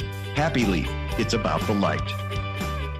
Collective Resource Compost wants to show you how they make composting easy in Chicagoland. You can reduce greenhouse gas emissions by diverting food scraps from landfills. CRC brings you a fresh 5-gallon bucket or a 32-gallon neighbor tote with each pickup. You fill it with organic matter, they swap it out, and get it to a commercial composting operation. Composting is what nature would do if we just got out of her way. Learn how easy it is to divert waste at your home, school, or workplace. Go to collectiveresource.us. Since 2001, Diveheart has been revolutionizing rehabilitation using zero gravity and scuba therapy to give confidence, independence, self-esteem, and yes, freedom to children, veterans, and others with disabilities. At Diveheart, we believe in the power of partnership because together we can do great things. Let Diveheart help you imagine the possibilities in your life. Go to diveheart.org to learn more. Whether you have a garden, a farm, or grow houseplants, you need microbial buddies to reconnect you to nature. The folks at Blazing Star sell probiotics from industry leader Tineo Biologicals, which means they sell good soil biology, which means they maximize soil biodiversity. That results in healthy soil and healthy plants. Tineo beneficial microbial soil components will add a major boost to depleted soils. Go to blazing-star.com and check out their BioGarden line for home gardeners.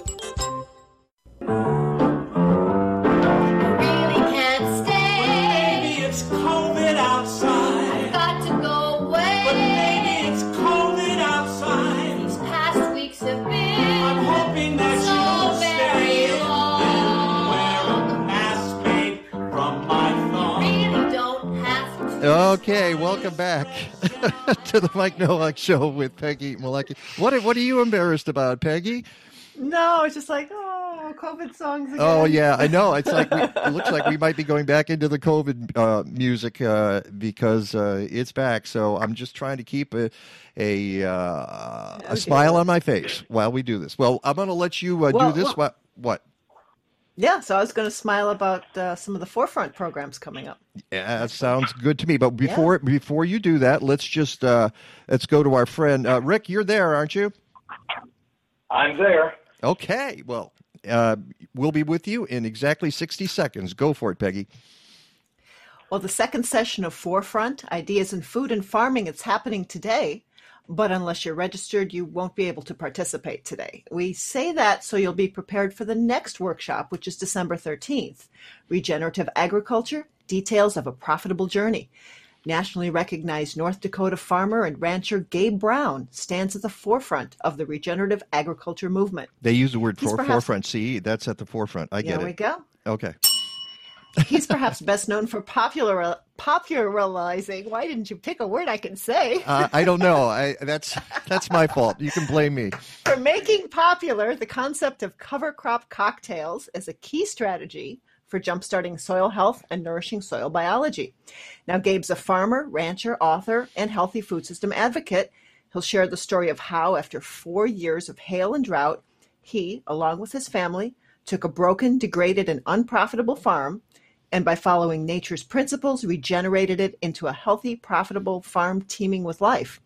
The Forefront sessions are free, online via Zoom, but you do need to sign up. You can go to mchenry.edu/forefront to register and also check out their upcoming events for December, January, and February of next year. That's mchenry.edu/forefront.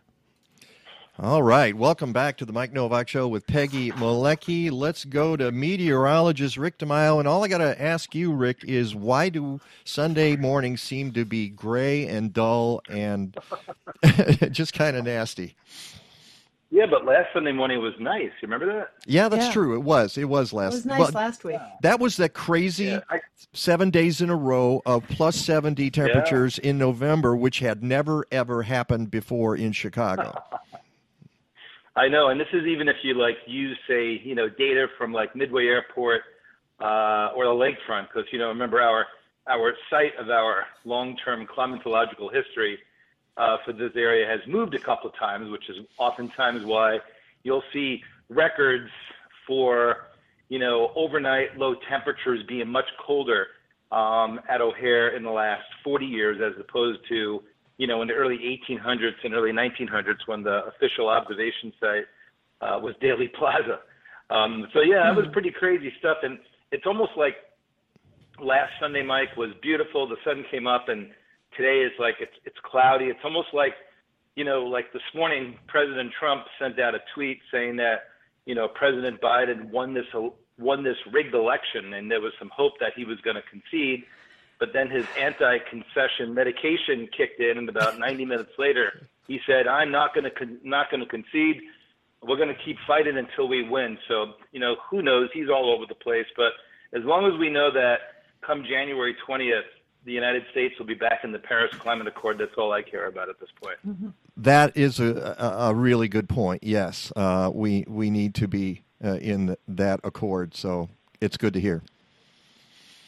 So yeah, and a lot of people don't realize this, but when we signed on to the Paris Climate Accord November 6th, we did so with almost the kind of fear back then in 2016 that the tea leaves were kind of showing Trump. But what people don't realize is once you signed on to it, you were in it for 4 years. So even though President Trump came out in that Rose Garden speech and said we picked Pittsburgh over Paris, not realizing that Pittsburgh at one point was one of the dirtiest cities on planet Earth with all the coal and oil drilling that was going on in that particular area, and they've cleaned it up. So that was pretty much the wrong city to pick. But little did people know that we were in that until November 6, 2020. We only got out of it officially last week, even though President Trump said back in 2017, we're not going to stay in this thing. So we're only going to be out of it for a period of about 70 days. And as soon as we get back into it, hopefully there'll be a little bit more federal government intervention and interaction with some of the academic and some of the research communities who basically stubbed their nose at the president and said, we don't care what you say, we're in this, and we're in this for the long haul. And let's be honest about it. The Paris Accord is a kind of roadmap. It's not legally binding to any country. It is just a way forward so we can stop putting so much carbon dioxide into our atmosphere. And there are people I've had on this show before, like Guy McPherson, who says, "Oh, we're way past that, and we're screwed at this point." But better that we go down fighting than just throwing our hands in the air. Right, but I mean, how long can you ignore that little? Yeah, right, Peg. But how long can you ignore that thing that keeps coming up on your dashboard that says maintenance required, right? before your car seizes up, right? Right. I mean, you look and you go, I got another 500 miles. It's one thing with oil, but once the gas goes all the way down below F or below E on your meter, you got to pull over and do something about it. And stop in the middle of the road. Hopefully, yeah, we're not in the middle of the road, right, Peg? Hopefully, we'll be able to do something about that once January comes around, as I mentioned. And who knows? Maybe the president will have some different thoughts over the next week or two. I don't know, but you know what? In all fairness, and I have to be honest about this, he's doing what he thinks needs to be done to make sure that the people who supported him feel like they're being justified for voting for him. He's going through the motions of, having a recount, which is legally, that's fine. He's going through the motions of having, some of these lawsuits levied against certain states, even though there's absolutely no evidence. And in another week or two, they'll realize that it's frivolous. But there's nothing wrong a week after the president-elect was called by the, news outlets to do what he needs to do. So I think for our sake, we just need to chill out and realize that this is part of the process.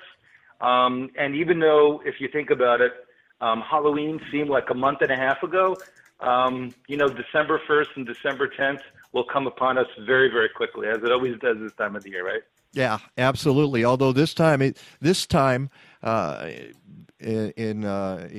comparison to last year, we had already had one big snowstorm, maybe two, and here we are with the 70s instead. So it's amazing how year to year those things can change. Mm-hmm. Yeah, and it's interesting to note, because I was just talking with two of my friends who are long-range forecasters. I guess we're talking about climate and not politics all of a sudden here. But it does seem that we might actually get back into the 60s around here for Thursday and Friday of this week, and quite possibly see mild conditions for the rest of the month and maybe the first 2 weeks of December. So if you want to talk about that now, we can, or about that later. I'm fine with that, or which way you want to go. Well, we could talk about that now. I mean, it's not – here we are. We're selfish. We like the warm weather. We don't want the summer to go away. On the other hand, seasons have to change. And if we had 60 degrees all through the winter, there would be some people would be saying, "Wow, isn't that wonderful?" And other people like me would be saying, "That's a little scary." So we have to balance those two things. Right. And if you want to be an environmentalist and someone who cares about climate change, and have 60s in December and not complain about it, move to Florida or Southern California. Exactly, because when December comes, I expect cold weather. I expect snow in Chicago, and I know you do too, Rick. I like snow. I know you like it. I don't mind it. Yeah, well, I know you ski on it as well, cross country ski. And I've done that exactly once. But really? Really? Oh my God, you got to get into it. Yeah. I haven't cross country skied since high school either. So yeah. Yeah, it's a great exercise. But let's talk about some of the stuff that I sent you in my weekly weather update yesterday. Sure. And you can share this with your listeners or viewers on Facebook. You could strip that stuff from the PowerPoint and post it. I don't mind. It's all government material. But you look at the areas that have had snow so far this year: northern Wisconsin, Upper Peninsula Michigan, much of Minnesota, northwest Iowa. I mean, they got so far anywhere between a foot and a foot and a half. I mean, they are way above normal snowfall, and they had snow on the ground as of till yesterday. And then another massive system blew through the Pacific Northwest and into the Rocky Mountains. People are skiing in Colorado. They're skiing in Jackson Hole, Wyoming. They're skiing in places like, Deer Valley in Utah, maybe not yet up in the Pacific Northwest. Their season kind of starts a little bit later. But there's been another early outbreak of cold weather and snow across the Rocky Mountains and the Northern Plains. We're beginning to see more and more of these. And that's good for the ski season because they have really been hurt by some late starts to their season. I think it was a couple of years ago, there was no snow anywhere in parts of Colorado right through Thanksgiving weekend. And in a year where, resorts have really had to scale back, what type of services and amenities they provide to the guests, particularly during the summertime with the pandemic, the fact that they're getting an early jump on the ski season really helps. And I got a feeling that if you're skiing during the pandemic, you're probably not too concerned about spreading the virus because everybody's wearing some sort of goggles or mask on their face. And if there's one way that you can probably wear a mask and not feel bad about it, it's during the wintertime and during ski season. It actually keeps your mouth and your face a little bit warmer than normal, doesn't it? Yeah, it does. And you're right. I was looking at those maps that you sent us. That's kind of surprising that there was that much snow up there because we've been so warm here. So is there a particular demarcation between those areas and us? Yeah, I think if you draw a line for around, say, Omaha to about Minneapolis to just north of Green Bay, there's easily about 10 to 12 inches of snow that have fallen so far. And it was interesting because the other day I was doing one of my classes through Zoom and basically moved everything online by now.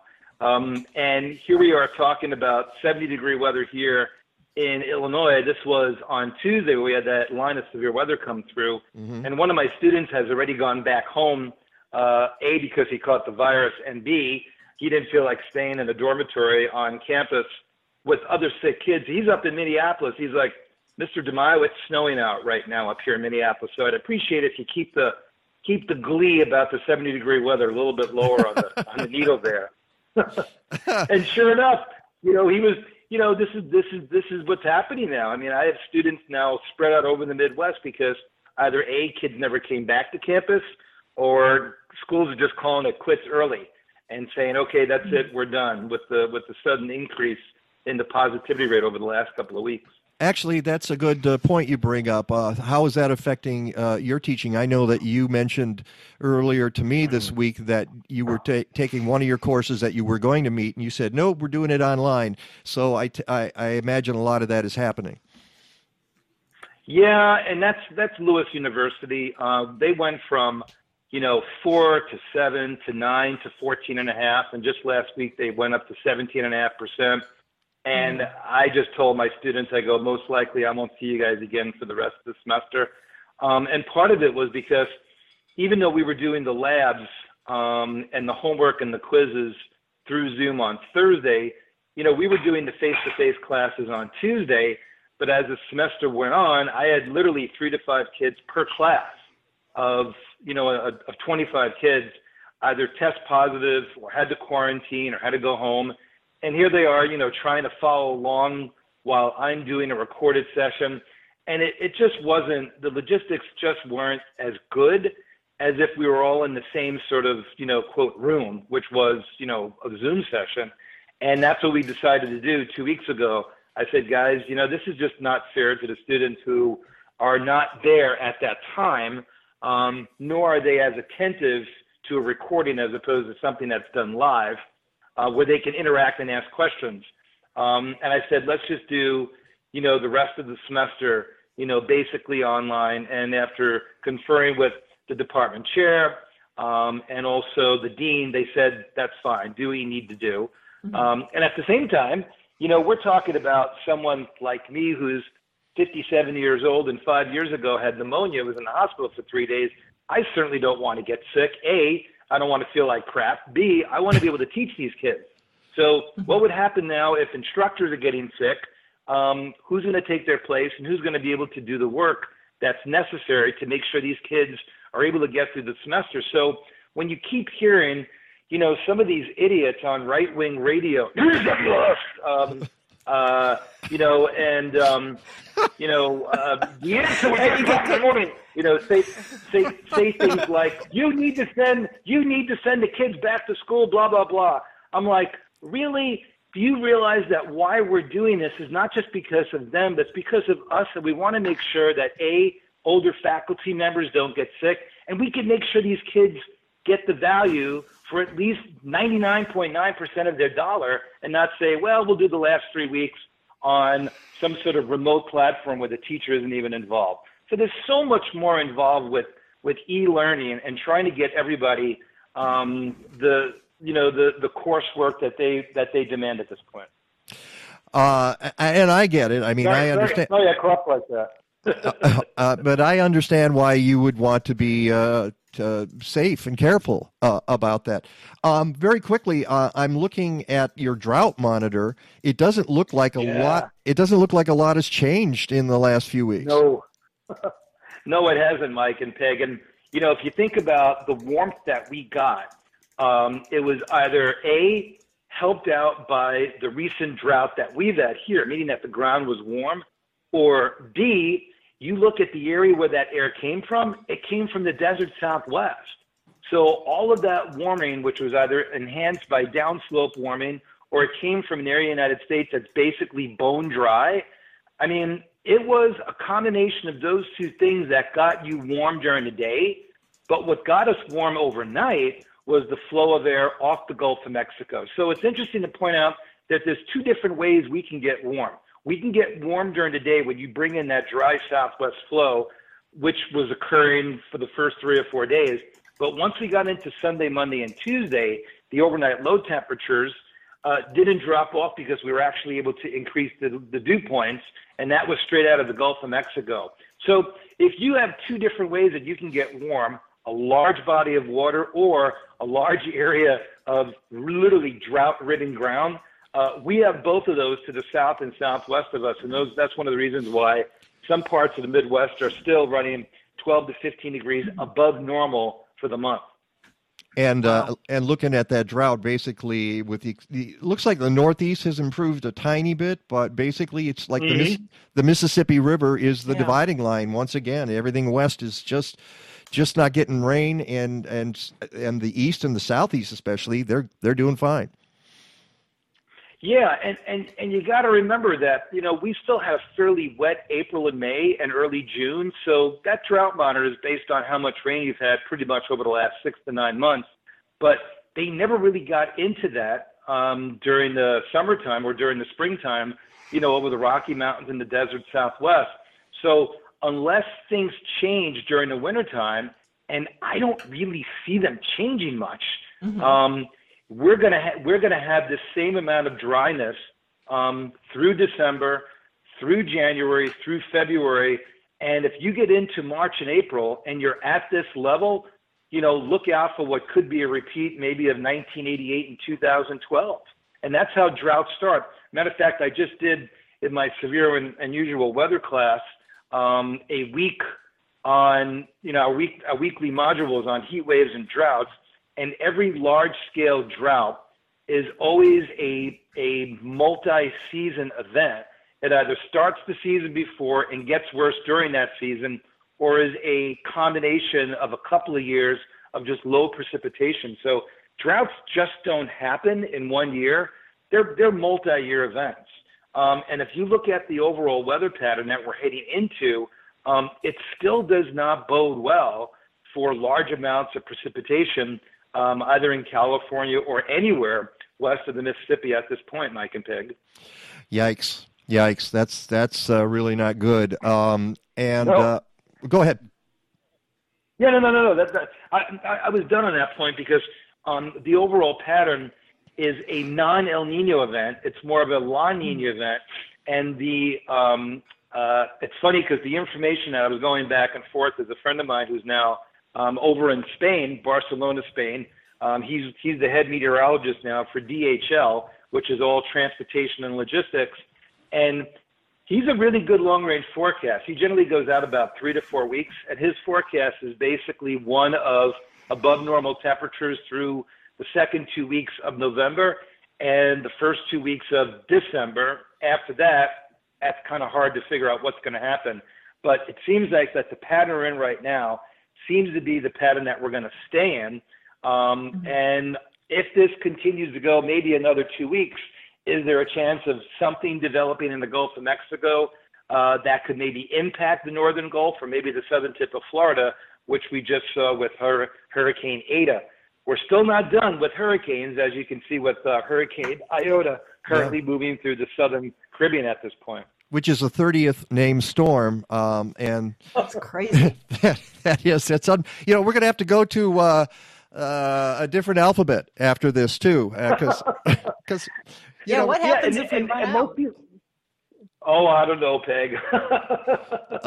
I don't know, but it's funny that the letter I is Iota, and we use that name, that word every once in a while when someone says, you know what, Rick, I've been listening to you for the last 10 minutes and you have not made one iota of sense, which means, something small and something little.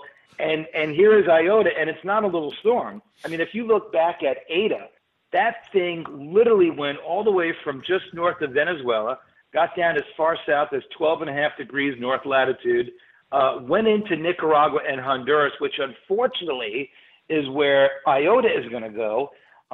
Which this could be devastating once again because it's the same type of setup, slow-moving hurricane that once you get, that far south, there's not much in the way of steering currents.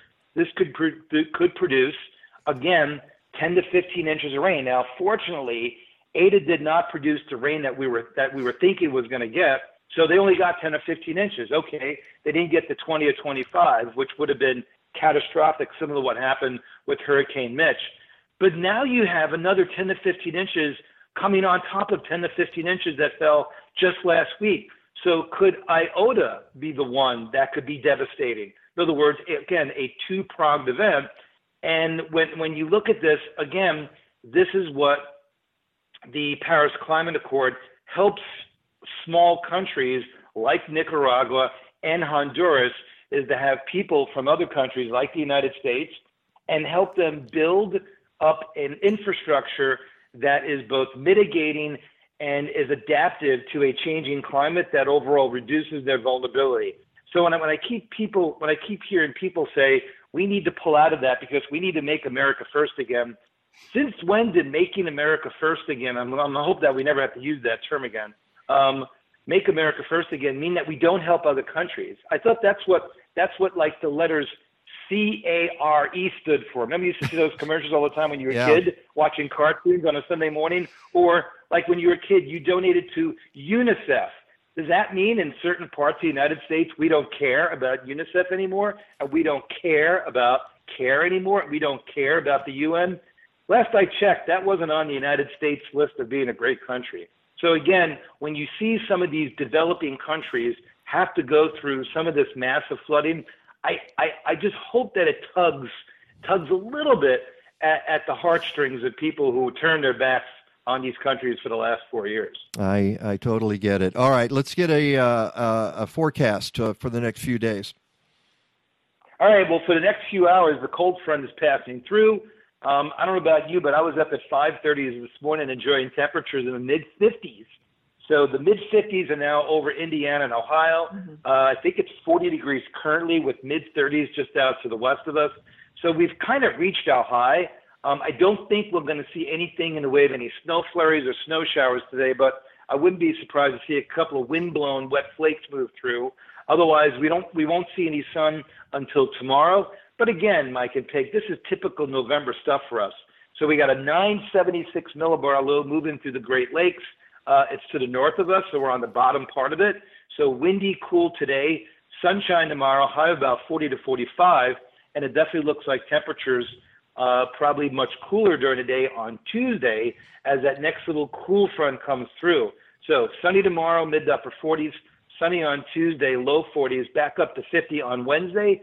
But just as quickly as we got cold, we warmed right back up. Low to mid 60s on Thursday, maybe even low to mid 60s on Friday, and then somewhat near normal weather for Saturday and Sunday of next week.